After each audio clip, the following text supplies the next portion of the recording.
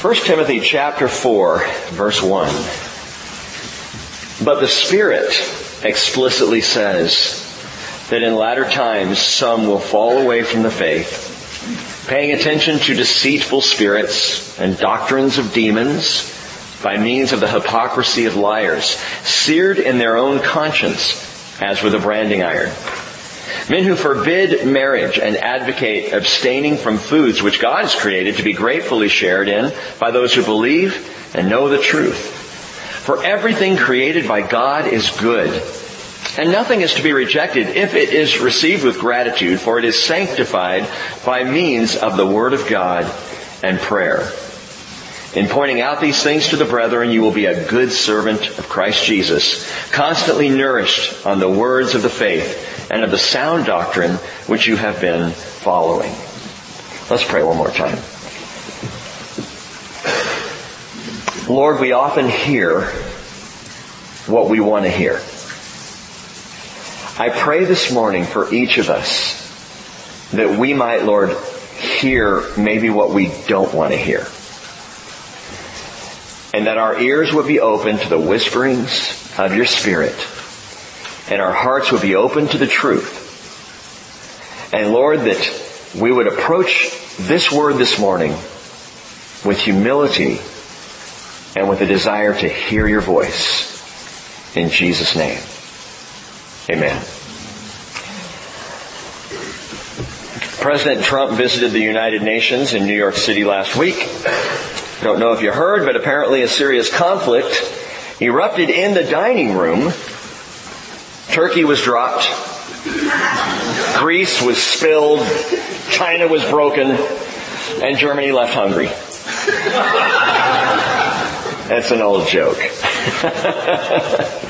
But, you know what? I was thinking about feasting, especially after Wednesday night. How many of y'all were out here on Wednesday night? Let me just see who were. We had a great time. It was joyful, it was fun, it was celebratory. We celebrated Yom Teruah, the Feast of Trumpets. It wasn't a feast of food, although we did have cookies and danishes, but it was a feast nonetheless, a feast of faith.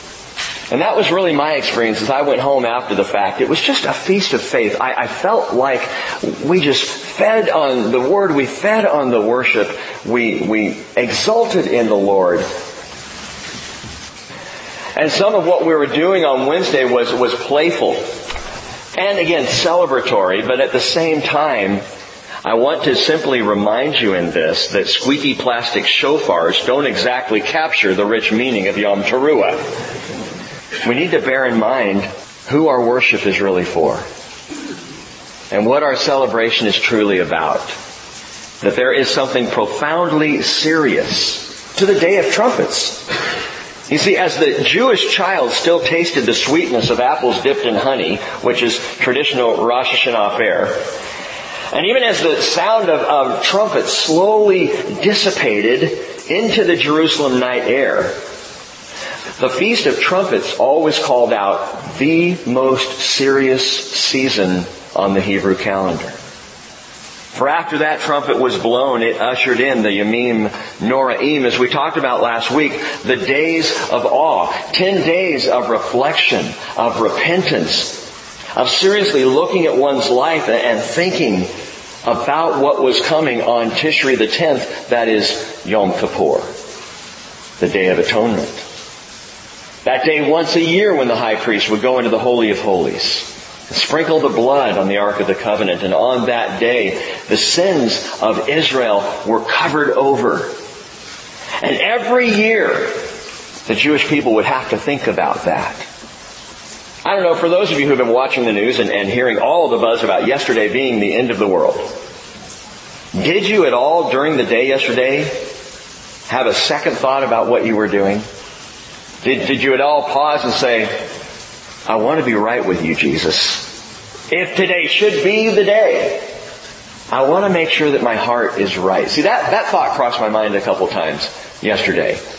And I'll tell you, I was no more expectant for yesterday to be the day of the rapture than I am for today, than I was for last week. As I've told you, I'm expectant every day.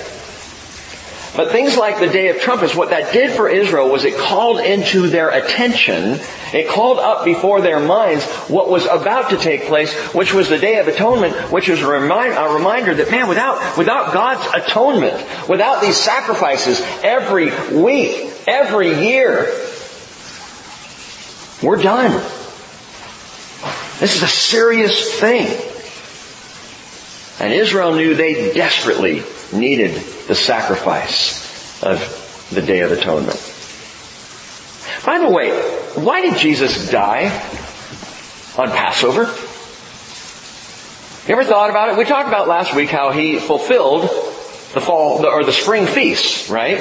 Why did He die on Passover rather than on Yom Kippur? And if you think about it, Yom Kippur, that's the big one. That's the one where God said, I'm gonna cover over your sin. Why not Yom Kippur? Listen, I would suggest to you that He didn't just come to atone for our sins. He came to deliver us from them. That Jesus didn't just come to cover over our sins for the past year and give us a fresh start for the new year. No, He let us out from under sin's bondage forever. That's why Passover was the day of the crucifixion. Because in Passover came deliverance. And in Jesus we are delivered from our sin. No longer to be held under it. No longer to be looking over our shoulder. No longer knowing that this next year we're going to need the Day of Atonement again. Because the once and for all sacrifice of Jesus delivered us. Isn't that great? And so in the way that God presents to us Himself and His love and His grace, man, our faith is a feast. It truly is a joyful, filling, deeply satisfying, profoundly eternal feast. Paul even says, if you look down in verse 6, that we are constantly nourished on the words of the faith and of the sound doctrine which you have been following. Constantly nourished. And we need to be. We need to be, because every successive generation needs to figure it out. Every successive generation across 2,000 years needs to come to faith. Now, we have 2,000 years of church history to help, but we in this generation still have to come to faith. Still have to decide if we're going to follow Jesus, if we're going to believe in the Lord. We're no better than those of the first century. And it's interesting to me that the things we read, the prescriptions for Paul to those early churches, still apply today. Because we, like them, are still developing and learning faith. He says in verse 6 that we're constantly nourished. That word constantly there, you see it in italics. The reason why it's there is because the word nourished, it implies the constantly because it's in the present participle. That is, it's an ongoing nourishment. It is not you were fed last night, you should be good for a week. It was you are constantly taking in the Word. You are always feeding on it. And there's plenty to pass around, and the plates are full, and seconds and thirds are always encouraged, and the kitchen is never bare.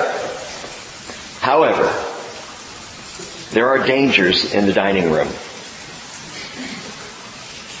The trumpets were not only blown in Israel to announce the feast days, they were also blown as a call to arms.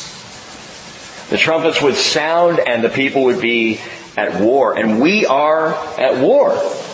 Are we not? Are we not engaged in the fight of our lives? Maybe we don't always think about that, especially on lovely fall days in the Northwest. But we are at war. Our struggle is not against flesh and blood, but we are fed and nourished that we might face a cosmic conflict that is waged on the battlefields of the soul and of the heart. And the serious thing that we've got to talk about this morning is that in this war there are casualties. Dangers in the dining room seems like a weird title for a sermon. Because typically when we get into the dining room, that's one of the safer places that we are in our homes, in our lives. And we get to sit around the table, it's all good. Family. But the war enters the dining room. And that's what Paul deals with in chapter 4. We're going to take chapter 4 in two parts. One part we'll deal with primarily this morning, and then the second part we're not going to be able to do much with because we won't have time. And we'll deal with that midweek, so Wednesday night and Thursday night. But here are the two parts for you looking at this and thinking it through. Part one is the spiritual danger. As I said, dangers in the dining room. And then part two will be the servant's discipline. So the spiritual danger, about the first 6 verses, and then picking up in verse 6, the servant's discipline. And this week we'll be covering both of those. Let's start now this morning with the spiritual danger. Chapter 4, verse 1. But the Spirit explicitly says that in latter times some will fall away from the faith. The word fall away is aphistomai. It should sound familiar. We just talked about its brother word, which is apostasia, in 2 Thessalonians chapter 2. Aphistomai is the verb form of apostasia, and it means to depart or to leave. And the context makes the word clear. So right here, the context is absolutely clear that in later times some will fall away, will depart from the faith. And so the word aphistomai here is being used as we use the word apostasy in English. This is specifically a departure from the faith, that is, faith in Jesus. And you might note he uses the phrase, the faith. Now he'll do that from time to time in his letters because Paul isn't talking about faith in general, or whatever your particular belief system is. It's the faith. The faith that is in Jesus Christ. And he says, prepare for it, be aware, in latter times, some will fall away from the faith. He echoes this in his final letter to Timothy, 2 Timothy chapter 4, verse 3, for the time will come when they will not endure sound doctrine. But wanting to have their ears tickled, they will accumulate for themselves teachers in accordance to their own desires, and will turn away their ears from the truth, and will turn aside to myths. Turning aside, falling away, casualties in the dining room. People turning from faith, even where faith is presented on the table before them. Now, you might read this and say, whoa, I thought my salvation was secure. It is, as far as Jesus is concerned. He's not going to let anybody go. He is 100%. You can count on Him. You can trust in Him. If He says He will save you, all you need to do is trust that He will, and He's got you covered. But, while Jesus will never let anybody go, neither is God going to drag anyone kicking and screaming into heaven. He doesn't force. Love doesn't force.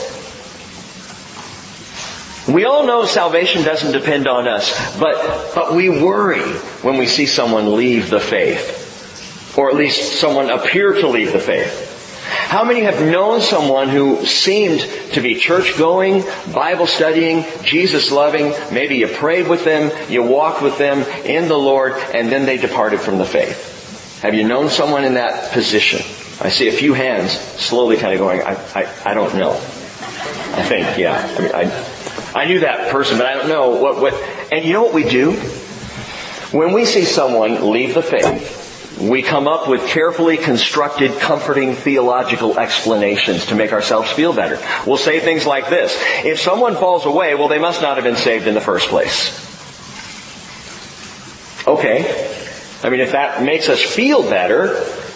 But Paul here, no, the Spirit here says explicitly that some will fall from the faith, which indicates there was at one point faith. You can't fall from something unless you have it to begin with. And so it sounds to me as though there are those who will at one time at least make a profession of faith and then walk away from that. And the reality is, who really knows the heart? Do you? Do you know someone's heart? Do you know someone truly believes or truly believed and no longer believe? Or maybe they were just faking and never quite got there? I mean, do you know the human heart? I don't. Who can discern such things? The heart is more deceitful than all else and desperately sick, Jeremiah 17 verse 9. Who can understand it? And the Lord answers His own question. I can. I alone search the heart. So God knows the heart of every person.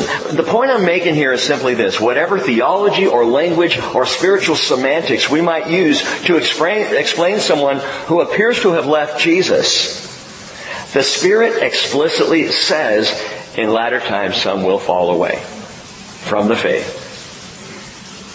Latter times. What does he mean by that? I think Paul sees a long shadow cast back from the future, but visible in his day of departures from the faith. And I say this with a heavy heart, but perhaps departures from the faith even among those gathered here this morning. I have the difficulty of sometimes being aware that within our fellowship on any given Sunday, there may be people who will not be in fellowship 5 years from now. Or should the Lord tarry 10 years from now. There may be people raised up in faith and before the Lord who choose not to continue to follow. I don't like saying that. I don't even like thinking about that. But the truth is, just because you come to the table doesn't mean you're taking in the nourishing Word of God. Just because you show up doesn't mean that you're receiving the food that God is putting out before us. What would cause someone to leave Jesus? Someone who had any semblance of faith. What would cause them to depart?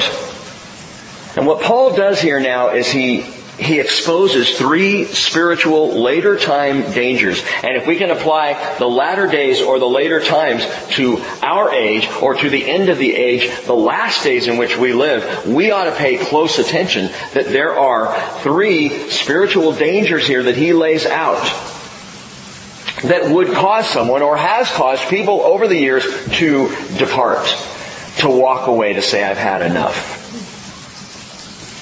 The Spirit explicitly says that in latter times some will fall away from the faith, paying attention to deceitful spirits and doctrines of demons by means of the hypocrisy of liars, seared in their own conscience as with a branding iron. So the first danger is deceitful spirits.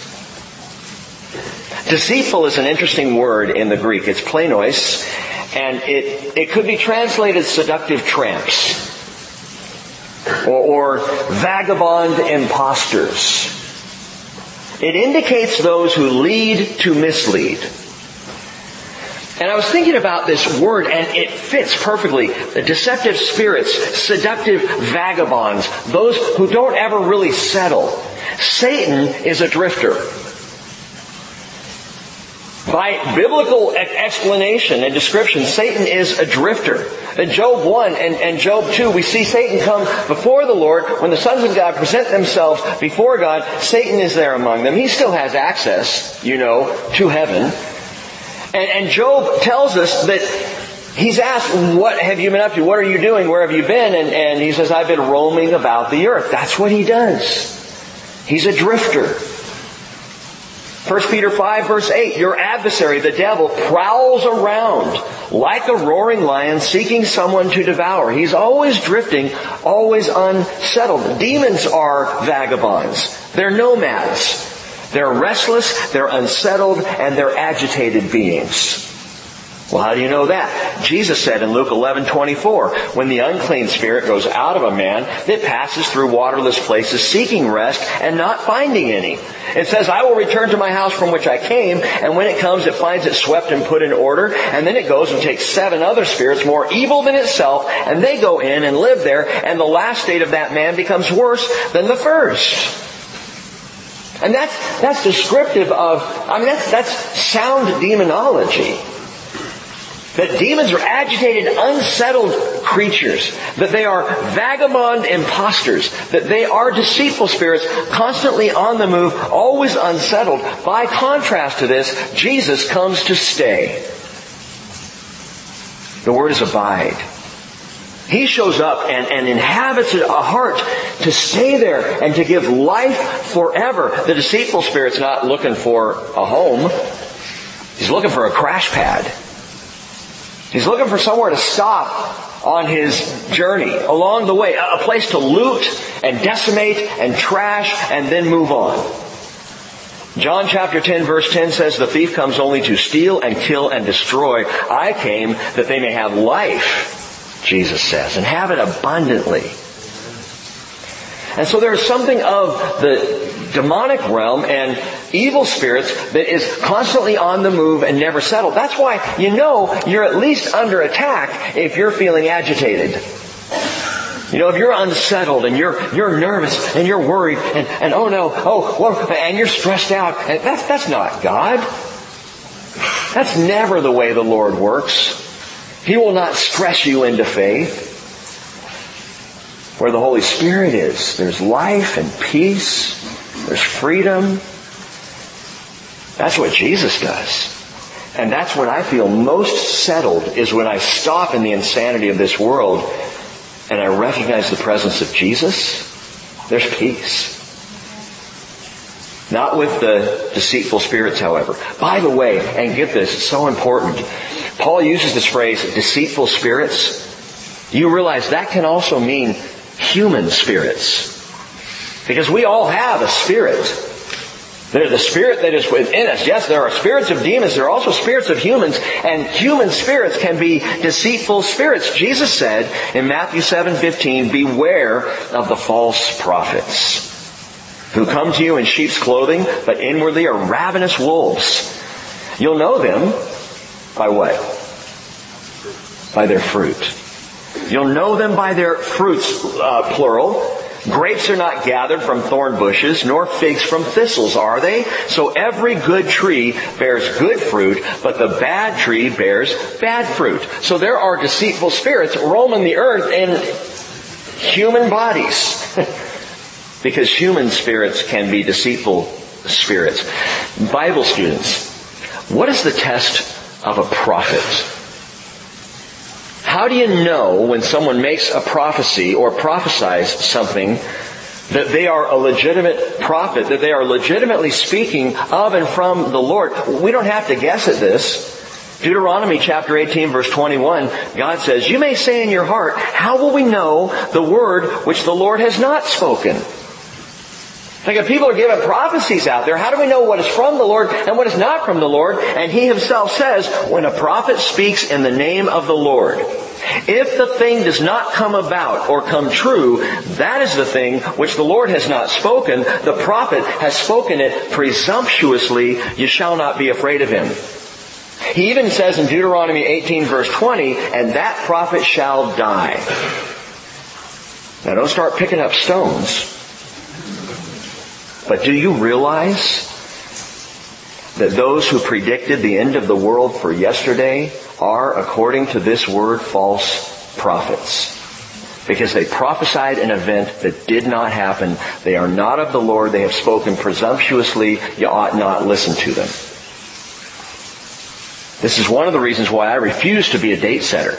And why I even said a week ago, as we talked about what was going to be happening in the skies over Jerusalem yesterday and what was happening through the week, why I said He could come at any time. Don't be disappointed if we don't go home yesterday. Don't be disappointed if it doesn't happen the way that you were told by someone that was going to happen. If someone is speaking something as truth and fact and it does not take place, that is presumption. And there is a lot of presumptuous prophecy going on around in the world today. Sadly, the most deceitful are often themselves the most deceived.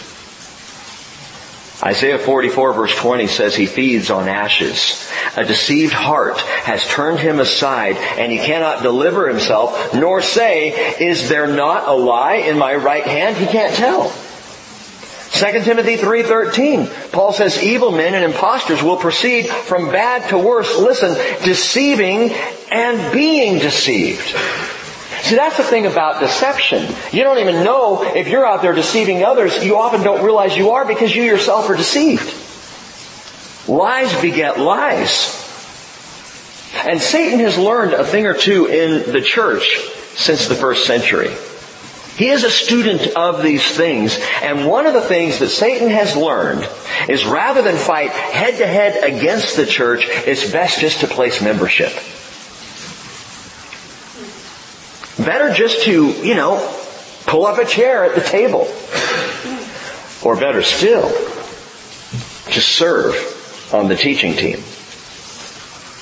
To engage in deceptive teaching within the church so that the nourishment is actually killing rather than encouraging faith. And so we come to the second spiritual danger Paul writes about, the doctrines of demons. Deceitful spirits is number one. Number two, doctrines of demons. We need to be aware there is twisted teaching going on, both in Ephesus, where Paul is writing to Timothy and saying, be aware, this is what's taking place, be on the alert. There are demonic doctrines at hand, but folks, we see that today as well. Paul calls out two specific examples. I'll show you here. Prove it to you. Verse 3, talking about, and skipping verse 2 for a moment, talking about doctrines of demons. Men who forbid marriage and advocate abstaining from foods which God has created to be gratefully shared in by those who believe and know the truth. Marriage and food. In Ephesus, the problem with both of these issues was a forced legalistic asceticism. And it may even have to do with Paul's appeal to the women regarding bearing children back in chapter 2. Because they were even saying, you don't have kids. If you're married, you need to abstain from any kind of sexual relations. If you're not married, don't get married because you need to not do that anymore. We're now these new spiritual beings. It was kind of the early Gnosticism. And so Paul's dealing with that in Ephesus, but I gotta ask the question, do we see any of this going on today? What do you mean? Forbidding marriage, dietary abstinence. Doctrines of demons. Now you might say, okay, well regarding the first one, no one would forbid marriage. Well, the word forbid is koluo in the Greek, and it means to hinder or to deny. So let me ask you this. Has there been a denial of biblical marriage? Jesus said in Matthew 19, verse 4, have you not read that he who created from the beginning made them male and female, and said, for this reason, a man shall leave his father and mother and be joined to his wife, and the two shall become one flesh. So they are no longer two, but one flesh. What therefore God has joined together, let no man separate. And Jesus affirmed what has been going on from the very beginning, what God ordained, that there is one pattern for marriage. There is only one definition of marriage, and that is between a man and a woman. That's it. We say, well, yeah, but times have changed. Had they changed from the 4,000 years from when God ordained marriage to when Jesus affirmed it? 4,000 years, no change. Have they changed in the last 2,000 years since Jesus said this? Hey, culture changes all the time, but the Word of God never changes. And so here we are today in a culture that is denying or forbidding marriage. That is biblical marriage. Saying there's another way to go. And redefining marriage is a denial of God's design.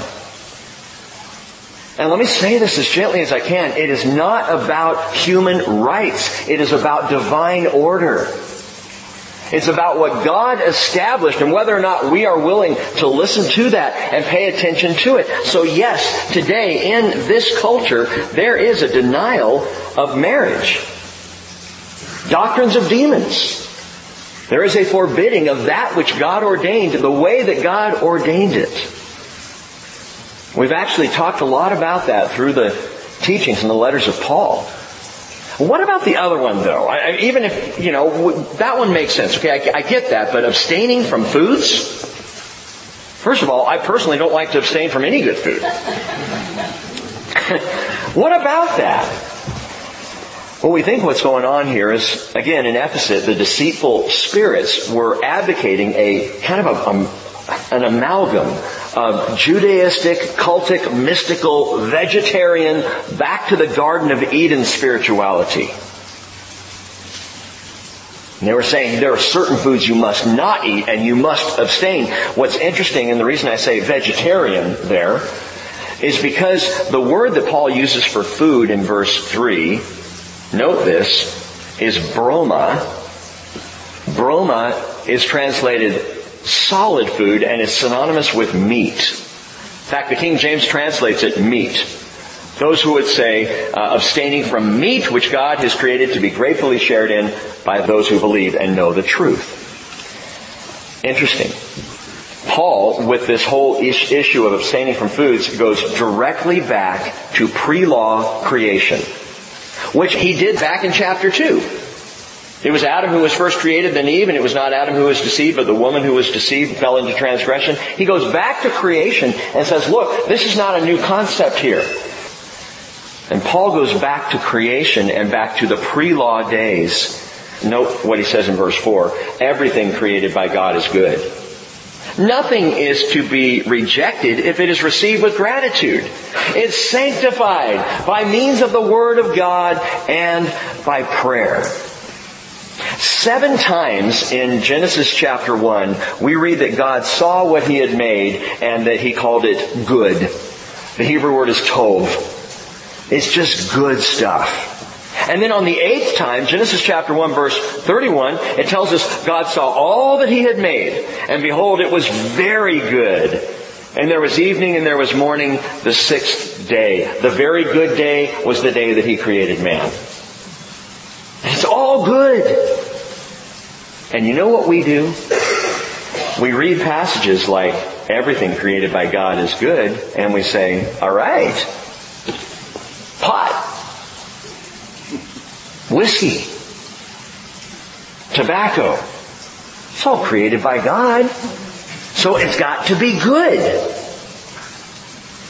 My friends, be wise, because there are many twisted derivatives of what God created for good. He created mankind and called us very good. Are we always? And is every action and behavior of humanity good? Though we were created for good, that does not mean we are always good.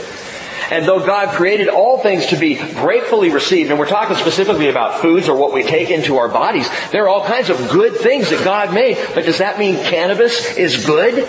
Well, God made everything good, so therefore, be wise. I know we live in an era, in an age where, marijuana is legalized, so no big deal, right? Well, okay. How do we know?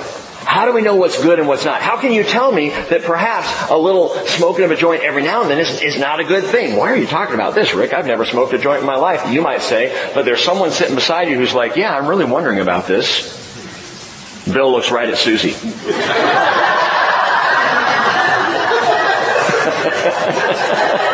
I saw that. We talked about this. No.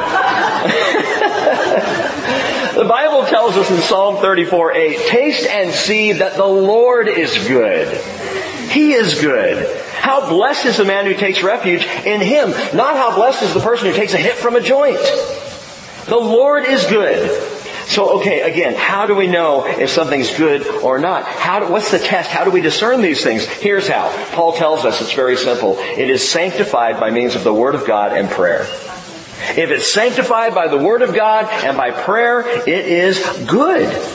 So ask yourself, does the Word of God sanctify what I'm about to take into my body? Now the jury's out on Twinkies. But does God's Word sanctify what I'm going to take in? Listen, by God's own Word, He has already sanctified all food. What do you mean?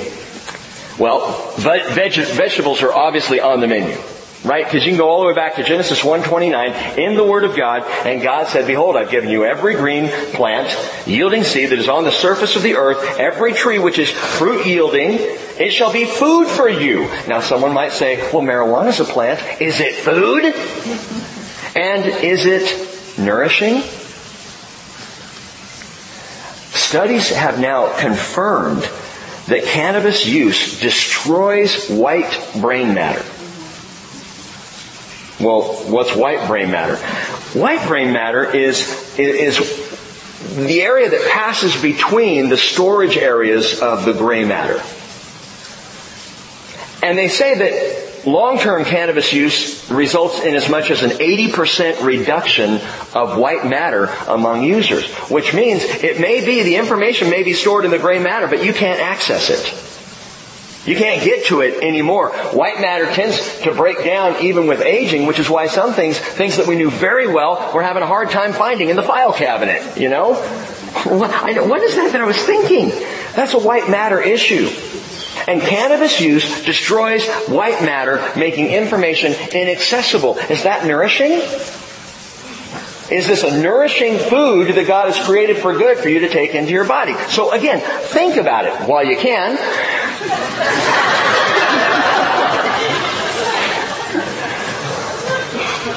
He's given us all manner of vegetables and fruit to eat and to enjoy. It's good for us. It's healthy. It nourishes the body. And after the flood, God ordained that steak is on the menu. Yes! Thank you, Jesus. Genesis chapter 9 verse 3, every moving thing that is alive shall be food for you. I give it all to you, even as I gave you the green plant. Sanctified by the Word of God. So enjoy that next steak. You can do that. Now we all know about health and we all know about too much red meat and all. I get all that. The question is, what has God given us that we might take in for food? And the problem at Ephesus is that they were denying certain foods based on old dietary regulations in the law. Things that they determined, these deceptive spirits, they had determined this is right, this is wrong. What about that? What about the Jewish dietary laws? Because we know that there were certain things that were not good. Well, check this out. Acts chapter 10. If you want to turn there, do that quickly. Acts chapter 10.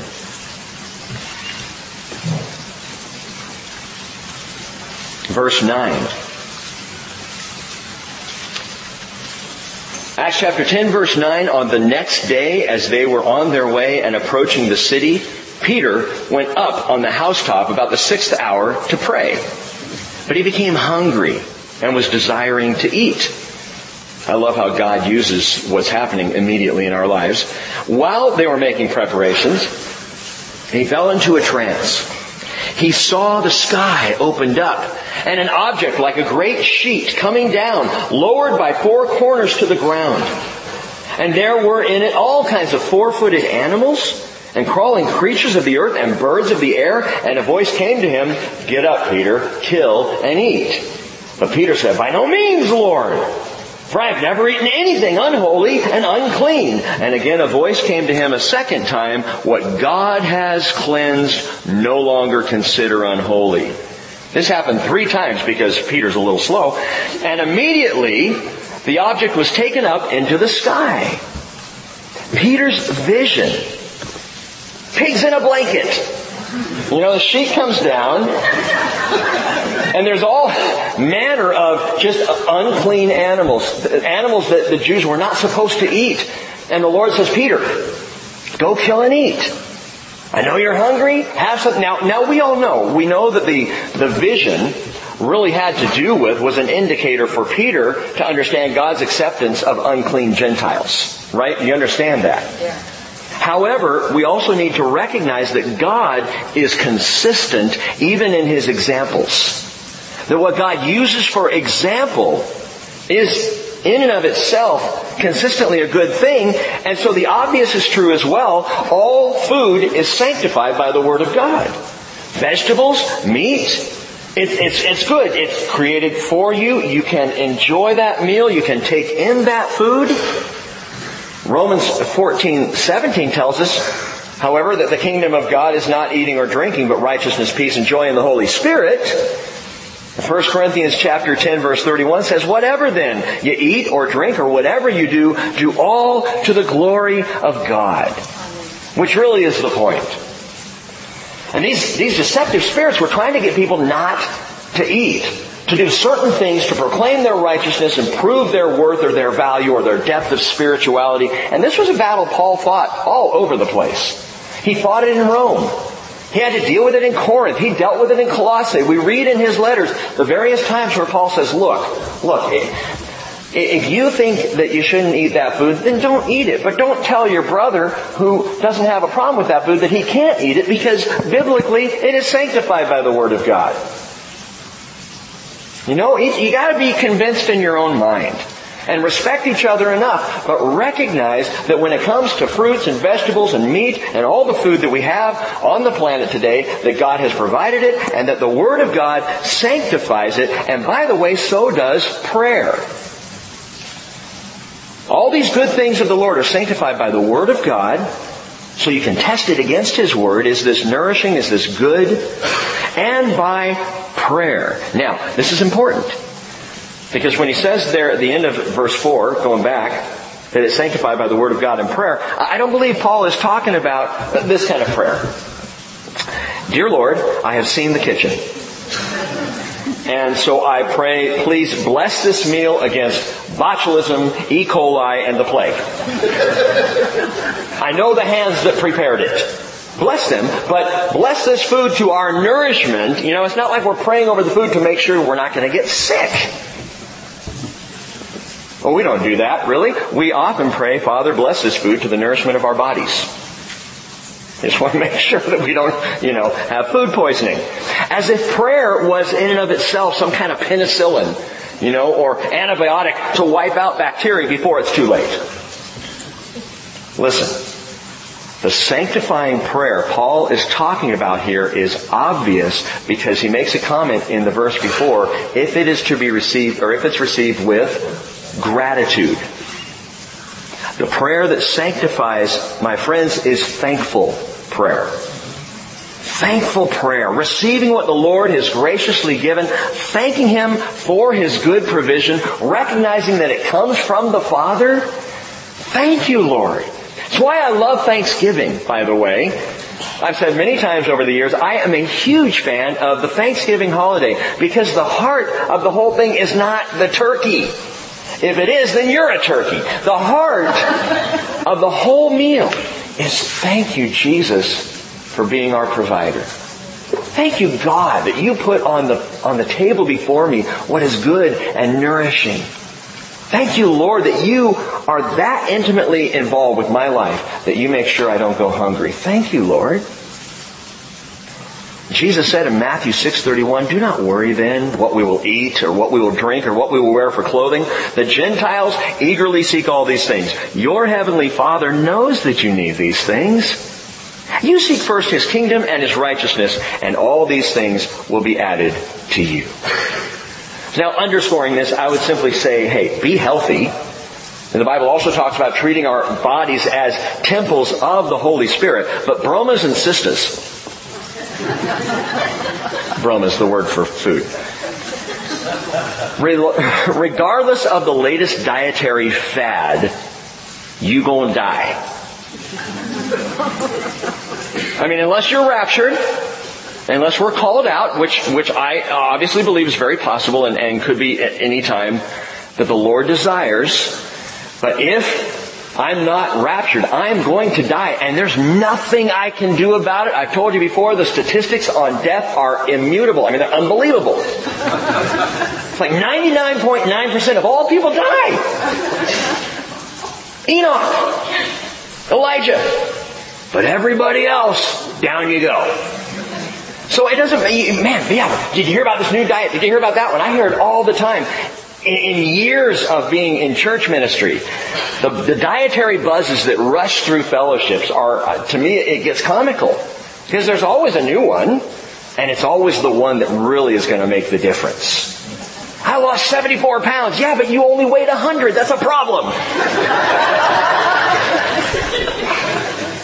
What is the point? Listen, the point is this. When diet or personal rights supersede devotion and the righteousness of God, blow the trumpet. Sound the alarm and have a shawarma. One last thing here on the spiritual danger. If you look again at verse 2.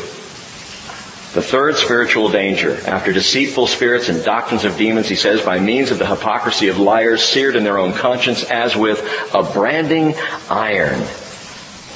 So number 3, disingenuous liars. Disingenuous because these false teachers won't even do what they are asking others to do. They won't eat what they themselves are serving up. But there's something worse here than the hypocrisy, and it's the use of the word liars. Paul is fired up here. This is the only time in all of his letters he outright calls someone a liar.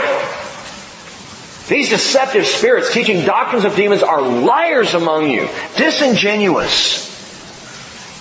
And the word he uses for liars is used only here in the entire New Testament. And it's a very interesting word. It's, listen, pseudo-logos. Pseudo-logos. False word. Phony word. The logos. The true word. I mean, you get what he's saying here. Jesus is the logos. In the beginning was the Logos, and the Logos was with God, and the Logos was God. He was with God in the beginning, and the Logos became flesh and dwelt among us. Jesus is the true Logos, the Word made flesh. The pseudo-Logos, these liars, are in essence false Jesus.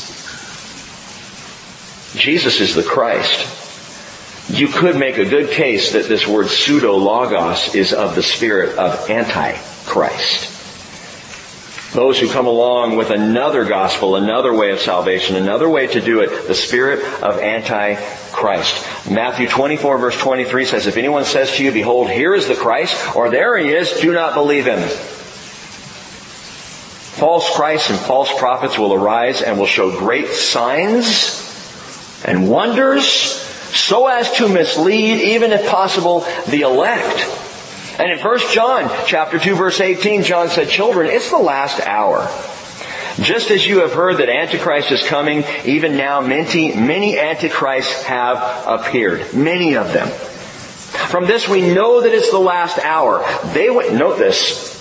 What was the very first thing that Paul said? In latter times some will fall away from the faith. Here, John says, they went out from us. But they were not really of us, for if they had been of us, they would have remained with us. But they went out so that it would be shown that they are not all of us. And so here's the stinging condemnation Paul makes.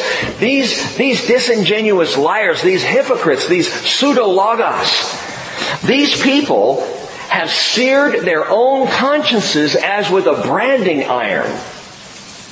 And it is one of the most graphic depictions in all the Bible. The conscience seared. I mean, you can almost hear the sound of the mind burning.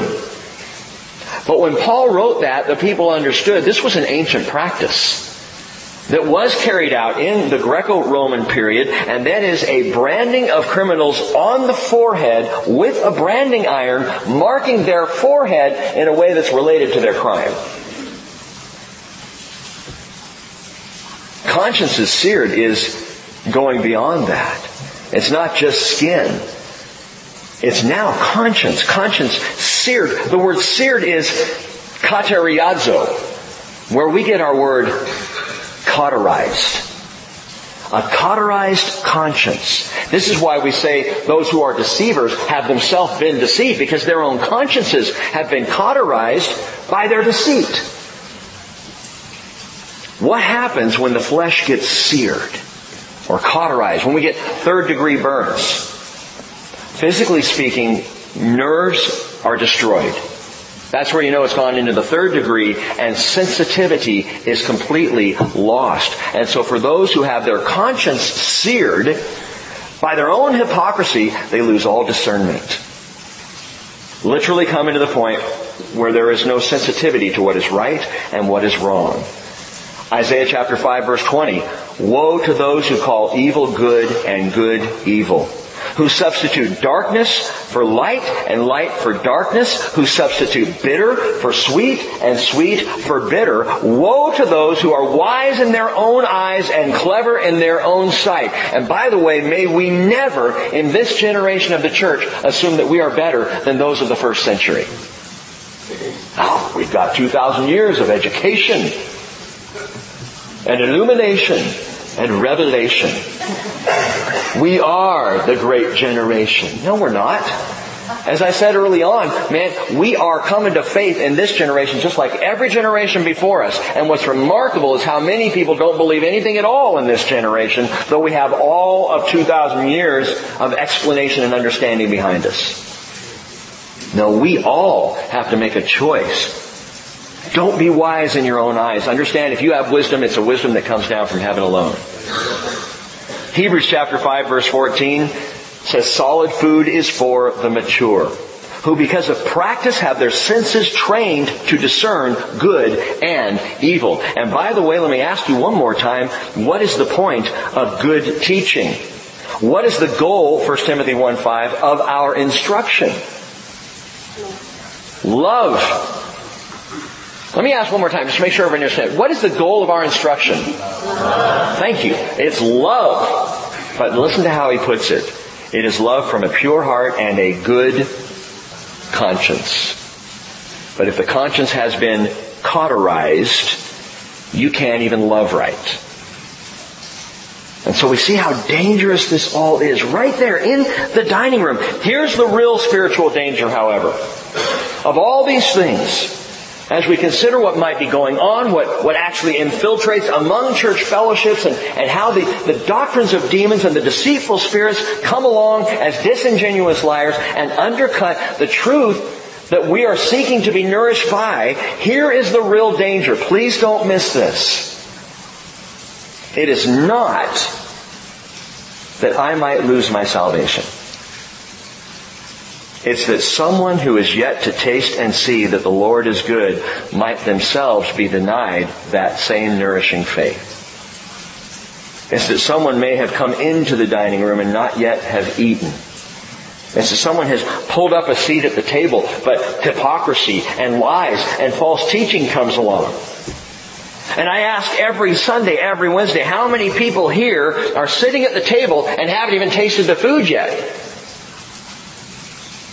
Aren't even sure that the Lord is good. How many are on the line in this fellowship alone, and should false teaching come into play, or lies or deceptions, and they just up and walk away?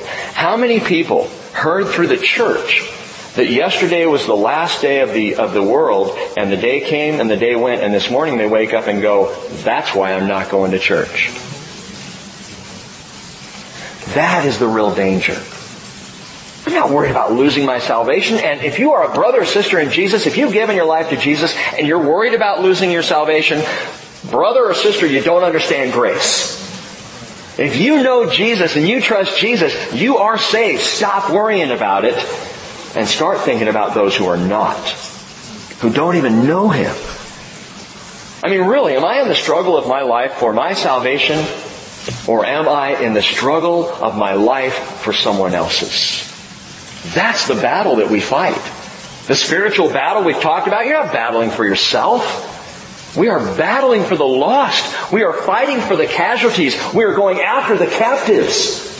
We are hoping that in the way we live our lives, that there might be others who then would join us, not because of us, but because of Jesus, and they might be saved and nourished on the Word of God. Listen to this quickly. 2 Timothy chapter 2, verse 24. The Lord's bondservant must not be quarrelsome, but be kind to all, able to teach, patient when wronged, with gentleness correcting those who are in opposition, if perhaps God may grant them repentance leading to the knowledge of the truth, and they have come or may come to their senses and listen and escape from the snare of the devil, having been held captive to do His will.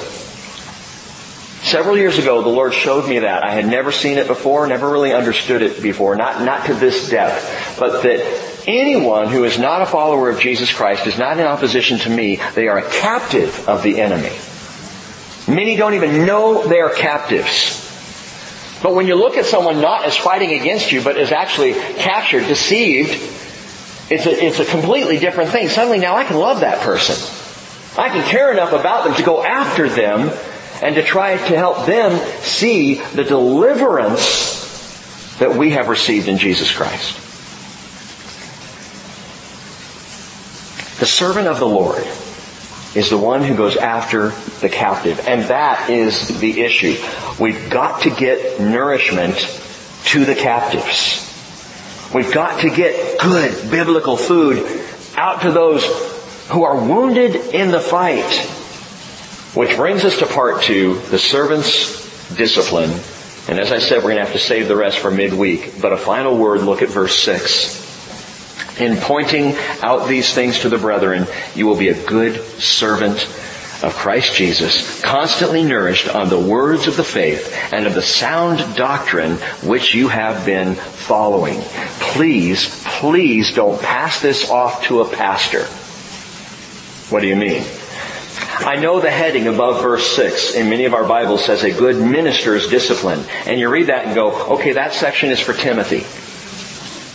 Or maybe Pastor Rick ought to read that because, that might help. I know that some translations, such as the King James, says in 1 Timothy 4:6, if thou put the brethren in remembrance of these things, thou shalt be a good minister of Jesus Christ. And I also know Paul is writing this letter to young Pastor Timothy. But I also know this. Minister is just servant. And if you would be a good servant of Jesus Christ, then this applies to you, brothers and sisters. If we are servants of Jesus, well, listen to what he said. Who then is the faithful and sensible slave whom his master put in charge of his household to give them their food at the proper time? Blessed is that slave whom his master finds so doing when he comes. You want to be a good servant? Be nourished on the good Word of God.